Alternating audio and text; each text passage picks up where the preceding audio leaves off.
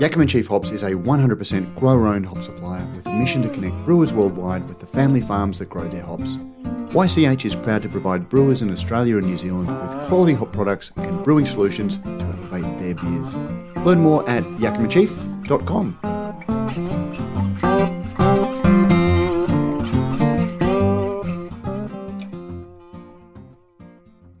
Why would you want to win the trophy for Best Pale Ale if you are selling your beer to consumers as an IPA? That's a meaningless win. You can't market that win.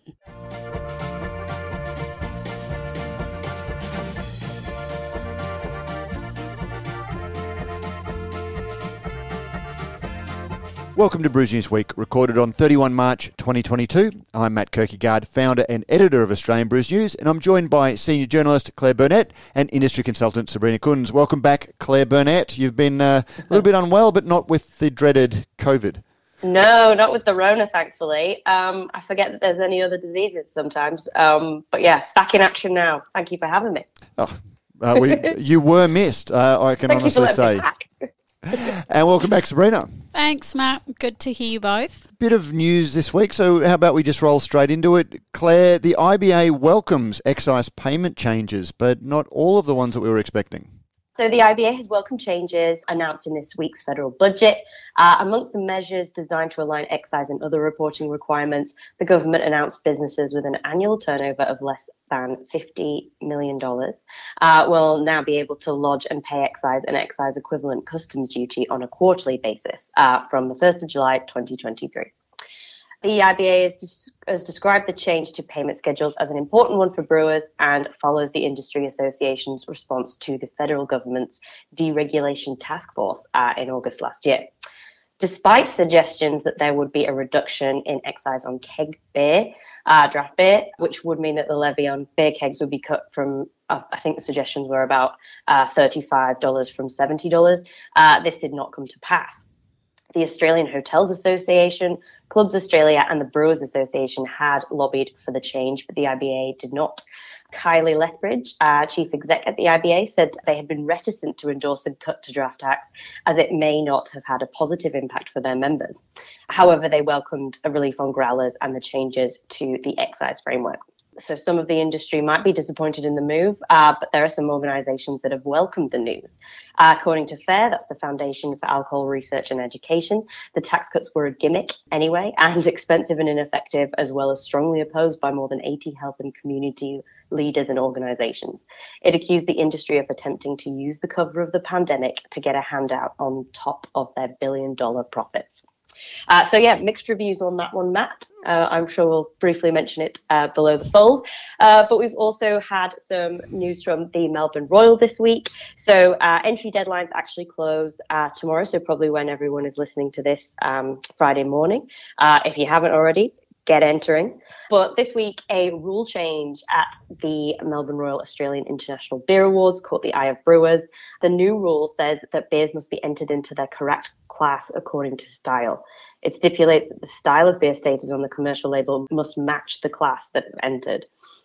For instance, if the style on the beer stated on the label is India Pale Ale, then it must be entered into an IPA class. Beers will not be eligible to win a trophy if the commercial name of the entry stylistically differs from the class it was entered into. So a new change for this year, very interesting, caused a lot of discussion as well.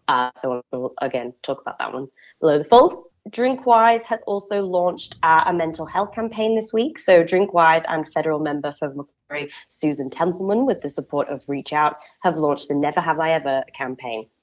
This week on the Beer is a Conversation podcast, Matt actually spoke to the youth advisory group member Caitlin Daly and Drinkwise CEO Simon Strahan about the campaign. And you can find that on the Radio Brews News podcast feed if you're interested. That's a really good one from Matt this week. We've also got a few bits and bobs up here in Queensland. So Sunshine Coast Beverage Precinct attracts $33 million from the federal government. You might remember we wrote about the Turbine Collaborative Food and Beverage Manufacturing Precinct on the Sunshine Coast. It was meant to enable small and medium food and beverage manufacturers to innovate, scale up, all that kind of thing. And for brewers in particular, there were some interesting suggestions that they would bring in contract brewing capacity, potentially a de-alcoholizer or zero alcohol facilities. But that precinct is expected to commence operations in late 2023. Finally, this week, Pink Boots has announced 10th anniversary brew days. So Pink Boots in Australia is celebrating its 10-year anniversary this year. And the brew days will be announced on Pink Boots social media, kicking off with the gin making day at Brogan's Way on the 11th of April, 2022. So that'll be a good one for Pink Boots as well, and just starts the celebrations off for what I'm sure will be a great year for Pink Boots. And I will just let listeners know that even though you are better, you are phoning this in from so not on the best phone connection. So apologies for the audio quality with Claire this week. But Claire, if anyone was making a Pink Boots beer that is limited release, probably not a huge run of packaging. Where would they go, Matt? What would they do? I suspect that there are people that can help them called Rallings label stickers and packaging. They're not just able to supply label for your cans or bottles, but they can also supply printed or blank cartons, can trays, tap decals, barcodes, and shrink sleeves already applied to empty beer cans ready for filling. You don't need a shrink sleeving machine yourself. They come delivered to you, palletised and ready to fill. Nothing more to do. Give them a call on 1300 852 235 to discuss further, and you'll find a link to them in the Australian Brews News Business Directory, your best brewing directory guide on the internet. And you can also give them a call on 1300 852 235, and you'll find that in the show notes. Below the fold, any of those stories grab anyone's attention? Tax is always a big issue. I think that deregulation, so the focus by the IBA on deregulation is smart. I think if we look at certainly from a New Zealand perspective, I know one of the points we kept making to government was it wasn't any one piece of admin that was killing breweries. It was the cumulative impact of I see what you mean, deregulation in terms of the red tape. And so I think that moving to quarterly processing is really smart, and it's one of the things when we hear about container deposit schemes, for example, it's actually those administrative burdens that are really, really difficult for small businesses to absorb and to undertake. So I think that's a really smart approach from the IBA. And you can see where there would be, just as we've commented at length about that $350,000 excise threshold, and where it hasn't necessarily created the benefits when we look at it overall for the groups that we thought they might have, e.g. the hotels associations are really leveraging it to think about their own brewing operations. It can be seen that, excise relief like this, such as the one that was proposed, it doesn't necessarily flow in the ways that you might think it is. So again, that's sort of a smart look from the IBA. That being said, I was just digging into, someone posted in the Radio Brews News group that there's an article with a headline, Beer Tax Cut Branded Sexist and Ineffective, effectively because more men drank beer, and according to the Australian Institute, it would be a gender-biased subsidy, which, just... Is that what, Greg Holland was saying? Yeah. The cocktails and spirits guy. That's the same sort of thing he was going with. Yeah, so it's just sort of, again, we get into this conversation about excise and we pull out all the tropes around fighting within alcohol groups to try and get equitable treatment, and actually what we end up doing is having these conversations that are not helpful in a public slinging match, that are not actually helpful in terms of the way that we want to think about our products. And so, I went down that rabbit hole as well and got really annoyed about that.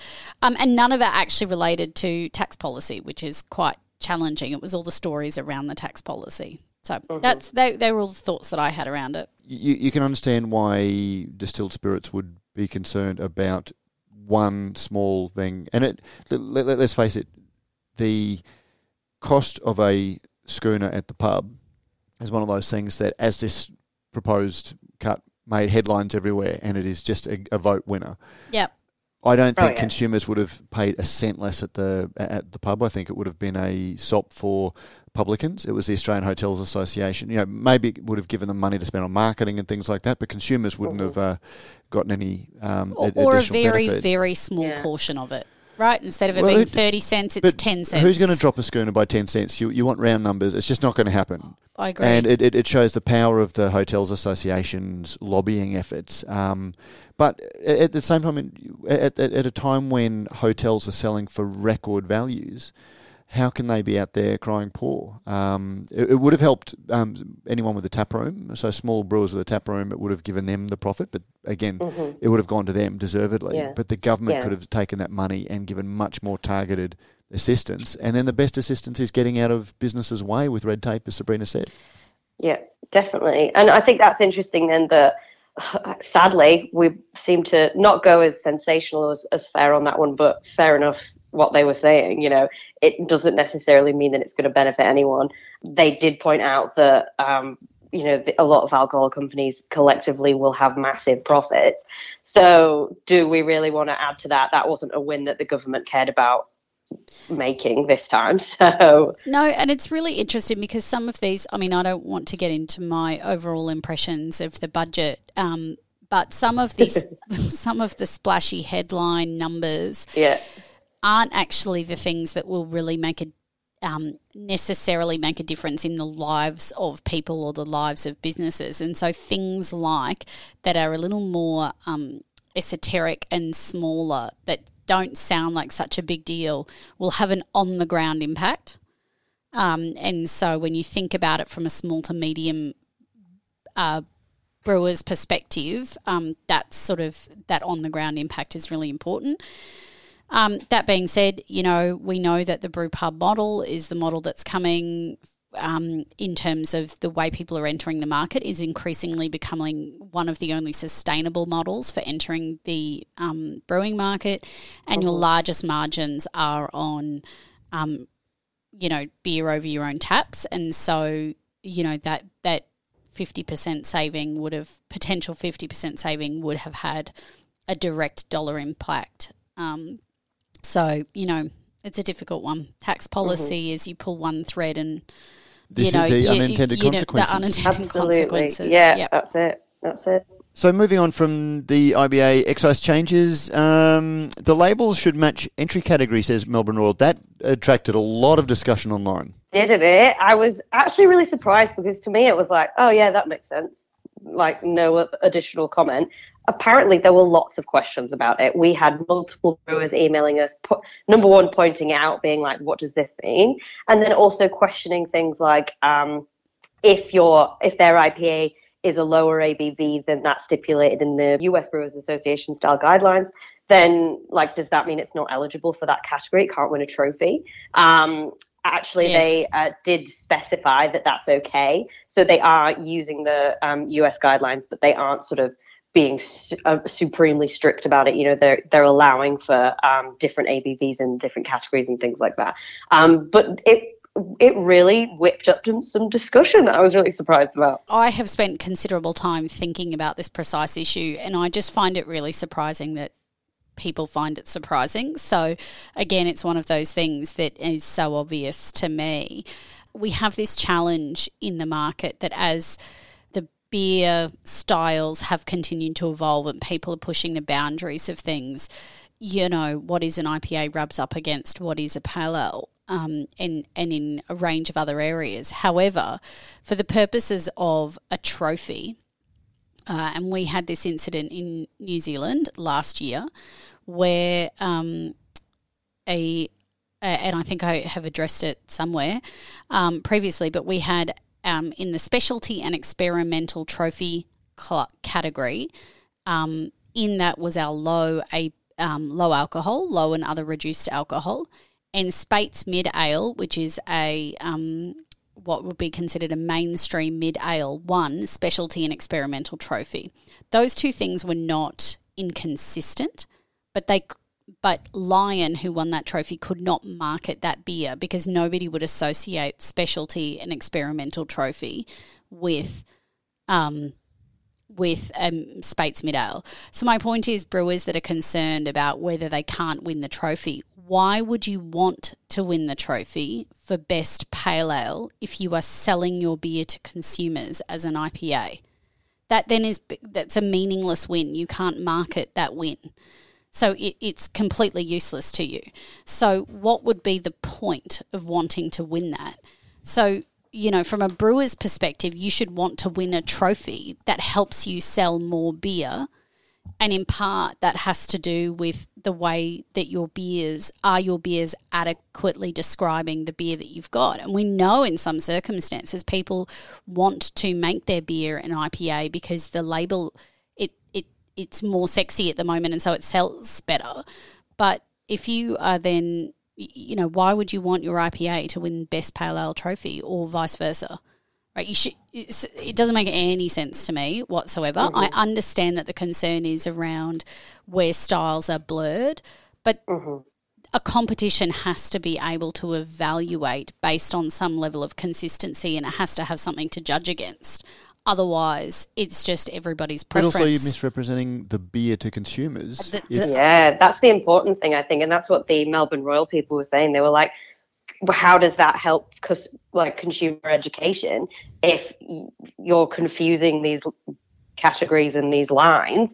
They don't know what they're talking about, if it's a pale ale but it's gone for an IPA, vice versa. So that's very confusing for a consumer who doesn't necessarily know that sometimes those lines are blurred. But yeah, really very interesting.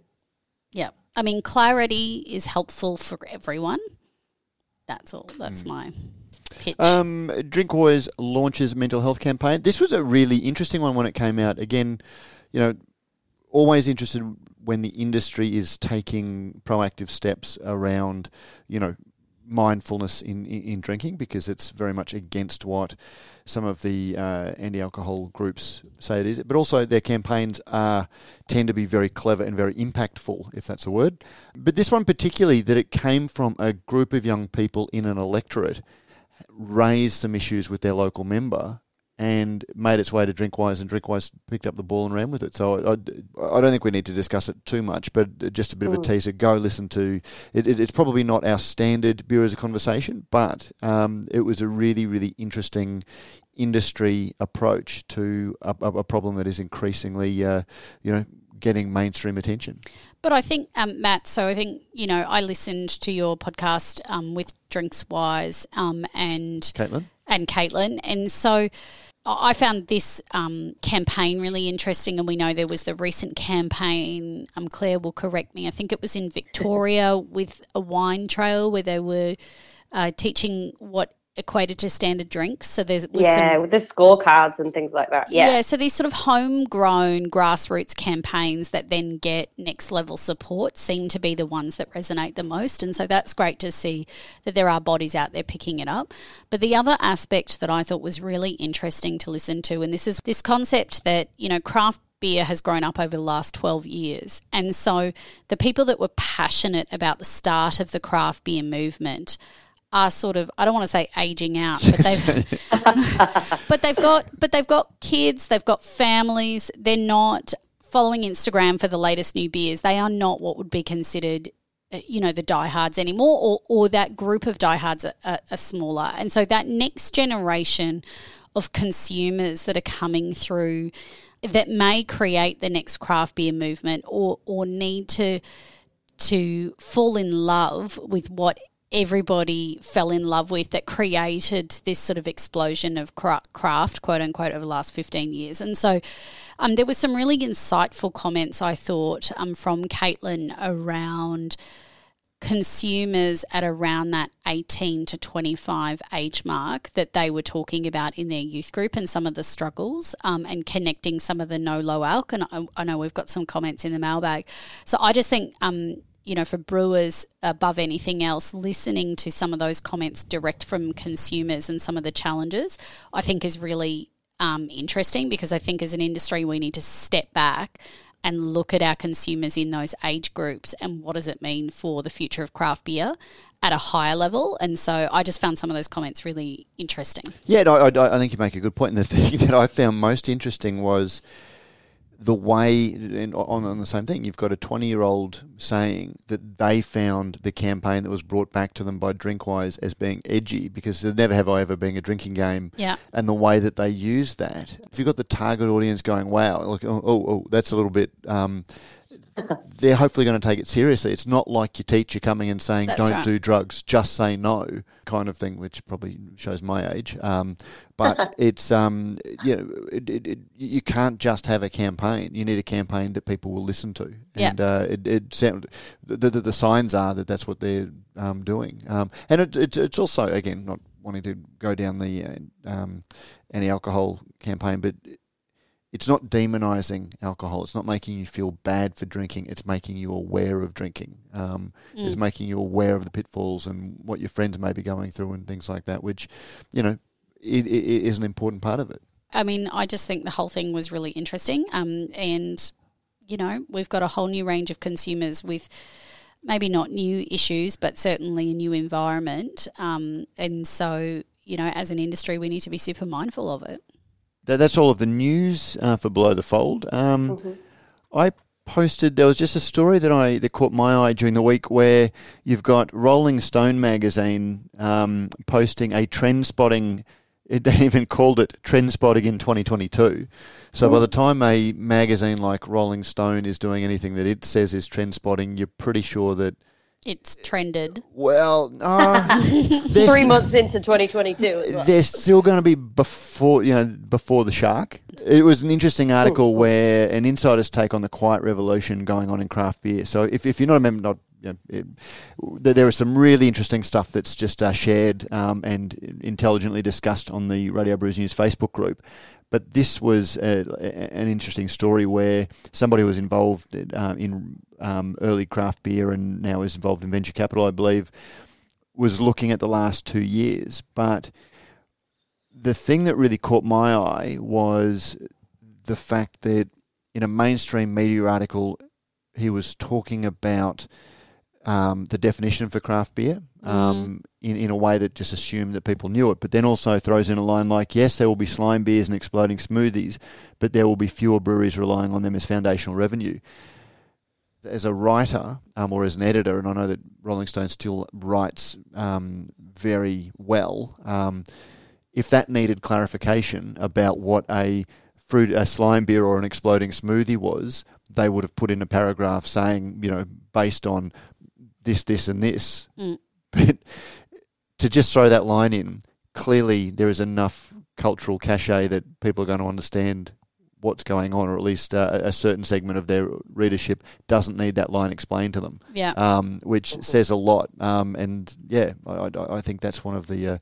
It's something that people who want to look at a longer term view for craft beer probably need to be mindful of. Oh, it's that's my passion project, Matt. What is the future of the craft beer movement?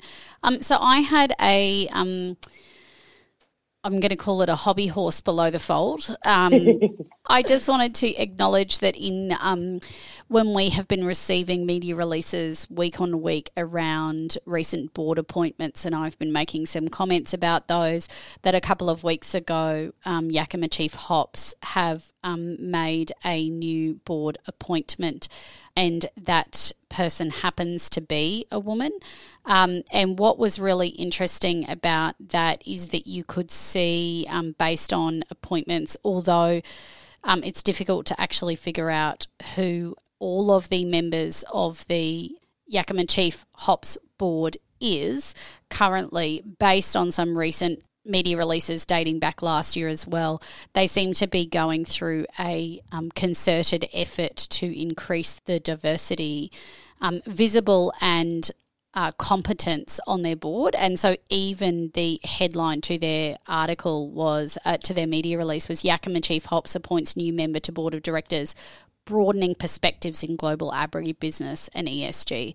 So didn't, make the appointment, the diversity was necessarily just about the fact that it was gender-based, but also about the area that come from. So, Yakima Chiefs does the Pink Boots blend annually. And, they're clearly being very mindful of diversity in terms of their board appointments, etc. So I just wanted to give a shout out where credit's due for those in our midst that are doing the right thing for their business and for the industry at large. So what do you think about, speaking of doing or attempting to doing the right thing, We got a press release about Endeavour Group's supplier forum, and in it they were talking about extending temporary 14-day payment terms and allowing faster payment to small suppliers. It was an interesting one for me. They also mentioned how they were trying to keep costs down, but they expected things to rise in the coming months. Yep. It did seem a little bit like give with one hand and take with the other. Like for now you're okay, but later on, expect something worse. What did you think? What did you think, Sabrina? Was that fair? Was that great on the Endeavour Groups? I mean, I anticipate that's exactly what they're saying, because, and by diversity you mean because there's two large retailers, they can basically set whatever terms they want and everybody needs to respond. Yeah. So, I mean, so cash flow, so if you think about the two things combined, the excise by quarterly filings and this, we know that for small businesses often cash flow is king. So Endeavour are clearly trying to make sure that they are paying quickly to enable cash flow. That's a positive thing all round. I know that in New Zealand, Lion and DB did that from the start of the pandemic as well. But we have been talking for some time that costs are rising everywhere. So I anticipate they are flagging that there will be a squeeze, and we know that there will be a squeeze coming from every direction for industry. Yeah. So, yep, competition would be great. Economies of scale would be great. It's hard. It's really hard. Well, that's the news and the discussion about the news for the week. And now we move on to Mailbag. And Mailbag is brought to you thanks to New Zealand Altrail. New Zealand borders open up in April, and if you are planning on going, your first stop should be to New Zealand Altrail, nzaltrail.com or at nzaltrail on social media, because they will help you find the best beer experiences in New Zealand. The first email this week is from Nikolai McCarran on low alcohol beer, which we've got a bit of discussion around low alcohol beer. Oh, yeah. In response to your query about low ABV, I definitely have bought a low ABV slab of Heaps Normal and bought singles of the new additions to the low ABV beer selection. I'm a 24-year-old Gen Z home brewer and enjoy trying new styles, and I think low alcohol is a welcome fad that will have its place in the market. However, if I want low no alcohol options, I'll revert to a homemade kombucha or lemon lime and bitters. But my non-craft friends love the option of a non-alcoholic drink that fits into the social norm. In my mind, it fills the same spot that seltzer does, but with the potential for bringing new customers to the craft beer sphere. That's not to say I don't predominantly drink beer. I will always go for what I enjoy, and I'm yet to have a non-alcoholic beer I truly enjoy. But there are those who do, and all power to them. It's unfair to put those down who choose not to drink, but we as a society do. It doesn't help that I haven't brewed one that I've truly enjoyed. Nevertheless, options are key to bringing more people into the fold and giving people a choice. Very well said. Yeah, absolutely agree. Do you want to read the next one and then we can... Sure. May as well wrap them up. Now, this is from Ben Stewart, also on Low Alc. On the topic of low no alcohol beers, I'm regularly buying low no alcohol options, I'd say at least once a week. Could be that I grab a 4-pack from Dan's because I have a bit of a busy week and I'd like to have a beer without having to worry about needing to go somewhere else, or I don't feel like having an alcohol beverage. Or I could be out with friends and I've driven. Having a low no alcohol option helps keep up the vibe of everyone sitting around having a beer while I don't have to worry about accidentally drink driving. We mostly go to breweries around Brisbane and they usually have sober in cans and the fridge is behind the bar, at least one of the two options. When needs arise, I'll be content with a Heineken Zero or Carlton Zero if there are no other options. I'm 27, which puts me at the tail end of millennial generation. I'm usually the only one in our group making this choice as far as I can see, despite not being the only one that has driven. So there you go. So certainly the use case is there, but it's the use case that I think we've been saying. It's where you want to fit in. I don't think people are making it their first choice. Fit in, or he is saying he's making it his first choice where he wants to drive. So then he's making that his first choice over water or lemon, lime and bitters or Coke or Coca-Cola. Well, no, I would argue that he's driven and so it's the default option as opposed to it's his first choice. Well, no, because your first choice could be Coca-Cola. Your first choice could be some alternate. Okay. You've made a choice to drive. So his first default choice would be to not drive. His first choice would be to not drive. Let's not fight in front of the kids. But okay, but I think if you combine these two things with the insights from Caitlin around the DrinkWise campaign, there is, and both of these gentlemen are in that, I think they said 24 and 27, so a tail end of millennials, start of the Gen Z, around that age group, you are seeing, and the data is telling us, and it's coming out, notwithstanding the hype pieces, there is ongoing work being done in the space. DrinkWise talked about another campaign that they'll be looking into. Well, they've partnered with Dan Murphy's on these alcohol-free. Yep, that's right. They're doing that big piece of work around with BWS coming up. Again, I don't want to flog a hobby horse, but if you're an alcohol manufacturer and people are drinking less alcohol, you don't just shut up shop and go, no one wants our product anymore. You look at how you diversify into other. That's right. And that's my argument. That the drive seems to be from people who are trying to encourage it, so for their vested interest. Consumers are picking it up, but all of the hype and the nonsense all of the hype and conversation is being driven by the people with a vested interest in the category doing well, as opposed to consumers who are demanding that it being made. Consumers are picking it up, but at a much lower rate than the. But yes, and I think that's clear in these two anecdotes. Both saying that it's great that there are options, but they wouldn't always choose that option, or their friends wouldn't always choose that option. Mm-hmm. But we know we had a quick look at some trademarks recently, and there were several more no alc trademarks in there, and so it's clearly something that breweries are gravitating to provide an alternate option. And I used to always joke that I only drank three things: water, booze, and coffee. And my booze is beer or wine, and I do not want to go somewhere and order a soft drink. That I hate ordering a soft drink. And when I was pregnant, and the only option available was Heineken Zero. I would drink a Heineken Zero, and so because that is the flavour profile that I like to drink, along with coffee and water. And I didn't want a water. So, yes, it was in that case my default choice because I was not able to make other choices. But I think there is a use case there. And clearly, if you're a brewery and you want to make your tap room and your environment cater to everyone, you want choices for everyone within the wheelhouse that you are specialists at. I think that's just a step away from whether there is a market for it. Looking at the business side of it, is that I think that's where it's going to be it's not going to be a huge market. It's going to be a market. Yep. There are a lot of challenges I think it's going to be a market that favours the larger brands and the larger breweries, because if you are a small, craft brewery in a tap room, it's probably not something that you're going to make your own, because you can't put it in. It's expensive. Except if you're in Queensland, where you could go to the Queensland Drinks Accelerator, because they've just announced that one of, that linking back to that other article, which was that they've made that precise point, Matt, which is that the quality procedures and the processes necessary to produce low and no alcohol beers is technically beyond some small craft breweries to have the equipment to do that well. And so what if they could provide a place that would enable it's combining your back end. So for that particular product, you can come here and make it because you're making it in small volumes, because it's a small run, but you want to have it available so that you can provide the great taproom experience to everyone.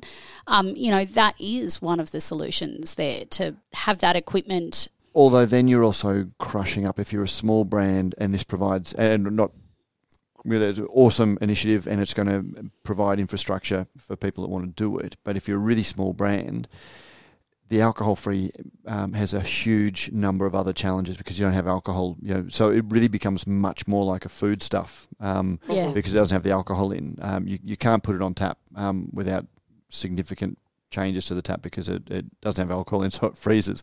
It also doesn't have alcohol in, so your production processes and, whether you pasteurize and all of those sorts of things and just the shelf life are going to be vastly different. So these are all things that count against small brands that don't have rapid pull-through of this product. And that's where, again, when you look at you look at the mainstream representation of alcohol-free beer as being the next big thing, but it's got so much nuance and so many challenges for people of any size, particularly at the small end. Totally. And yet I hear a lot of small brands who are going into it, which again, when you look at what is craft beer, what is provenance, all of those sorts of things. If you're a craft brand that is going big on a alcohol-free beer that you have to get made at a contract maker, what does that say about your brand then and provenance and the importance of small and local? And it's going to be fascinating. I wonder if it will be,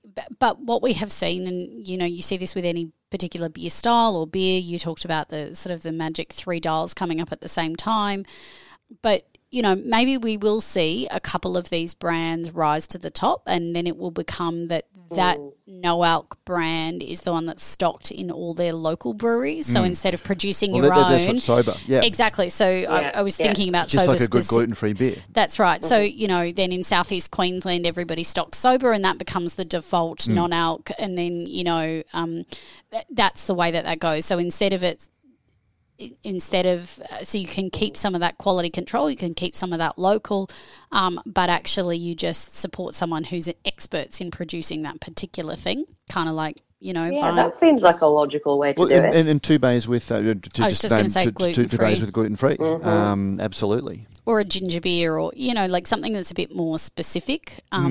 But what I will say is, it's nice. We talk about craft beer. It's still nice to be providing a beer alternative, rather than a completely out of category option. Yeah. A near beer situation rather than a not even near beer if it's no alcohol, like an actual beer. Yeah, exactly. And reduced alcohol is something that we're seeing more and more. And, I've been on this thing about what actually is low alcohol because, there are no guidelines. So I think that's going to be really interesting to see how that comes out, what the campaigns are with DrinkWise, how the big retailers decide to define that.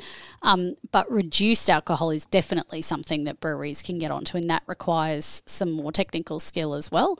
But reduced alcohol is definitely an option that I think you're going to see people looking for.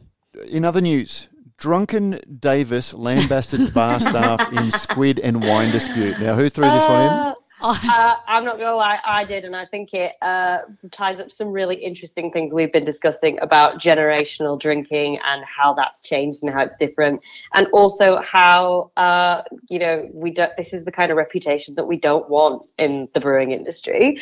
And I also feel really bad for poor Bright Brewery that the bloke had to go do it there. So sorry, Bright, that sounds rubbish. But really interesting that it was someone like that. So what was the story? He got antsy because there wasn't a good wine on the menu at a brewery. He was basically like yelling, being real. He was drunk as a skunk apparently. And it was about not getting the meal that he wanted. So I think he was drinking beer. It says he ordered a glass of an expensive wine that could only be ordered by the bottle. He complained about this and gave the impression he was a person of importance and this should be done for him. Don't you know who I am? But my God, I can't believe people still do that. I mean, I think we've got a show title. Oh, don't order it. But I think Claire nailed it. It talks about the generational drinking and but also you're at a brewery. Don't come into a brewery and diss our product and try and buy fancy wine. Drink the bloody beer, man. These are the people who are making laws around alcohol consumption. That's what always comes back to me when you've got police being given a free pass for getting done for drink driving when brewers don't. But this, this is why people like Fair get so angry because this is the sort of, how do you not know better, mate? That's the thing. And this is also, it also ties into some interesting things that I see looking at like the planning, when you're a brewery and you're setting up, the local council sees things like this and they're like, oh my God, you're like a nightclub or whatever. Yep. They expect that kind of really poor behavior. So they either get treated like a production, like a massive 4X production brewery, or they get treated like you're going to be a nightclub open till 3 a.m. People are going to come crawling out of this. There's going to be crime. There's going to be drink driving and all this kind of stuff. And then it's people like should know better and be... That's actually a great point, Claire, because whenever they have safe drinking precincts or they always exclude Parliament House bars. And as I said, you read about more fights and arguments and bullying. I mean, you listen to the stuff that's going on in Parliament and you go, you are the people that actually need the strictest drinking laws of anybody. But anyway... We should send him a 6-pack of sober and just say, here you go, mate. We think we can help. On a little red wagon. Well, unless anyone's got anyone else, that is a nice, tight Brews News week. We're talking about cutting things out. We've cut out the waffle this week, which is good. That's just the news you need. And that wraps up another week of news. Your hosts have been Matt Kierkegaard, Claire Burnett and Sabrina Kunz. The show is produced by Vivian Topalovic and edited by Joe Helder. Thank you to our supporters, Rallings Label Stickers and Packaging, Scarf Fabricating, New Zealand Ale Trail, and also Thirsty Merchants. If you've had a letter or an email read out, you'll get a bar blade courtesy of Thirsty Merchants. Next, you'll hear our Brewery Pro Brewing with Green Hops panel presented by HPA. We spoke with Owen Johnston of HPA, Richard Watkins of Benspoke Brewing, and Reed Stratton of Bright Brewery on the secrets of making beers with freshly harvested hops. It is the very tail end of the hop harvest in Australia, and we are going to start seeing the launch of the annual fresh hop beers or green hop beers hitting, and we wanted to, for our professional brewing audience, speak to some of the best recipe developers in the land about how you use those and also how you should consider making a beer with provenance. It was very interesting to hear. Now, I know neither of you have had a chance to hear my chat with them, but they used to send hops all the way around the country, but they weren't surviving very well. So HPA, there are various hop growers around where you can source fresh hops, but HPA are very limiting. So they're very much about provenance and a really powerful point. So that will be in the Brewery Pro podcast channel. So if you're listening to this on the Radio Brews News channel, maybe have a look for Brewery Pro in your favourite podcast streaming service. If you'd like to have a really interesting chat about brewing with green hops. Thank you to you for listening. You can share your thoughts on the show by emailing producer@brewsnews.com.au or leaving a review on your favourite podcasting service or joining us in the Radio Brews News Facebook group. And with that, we're out once more with a... boom!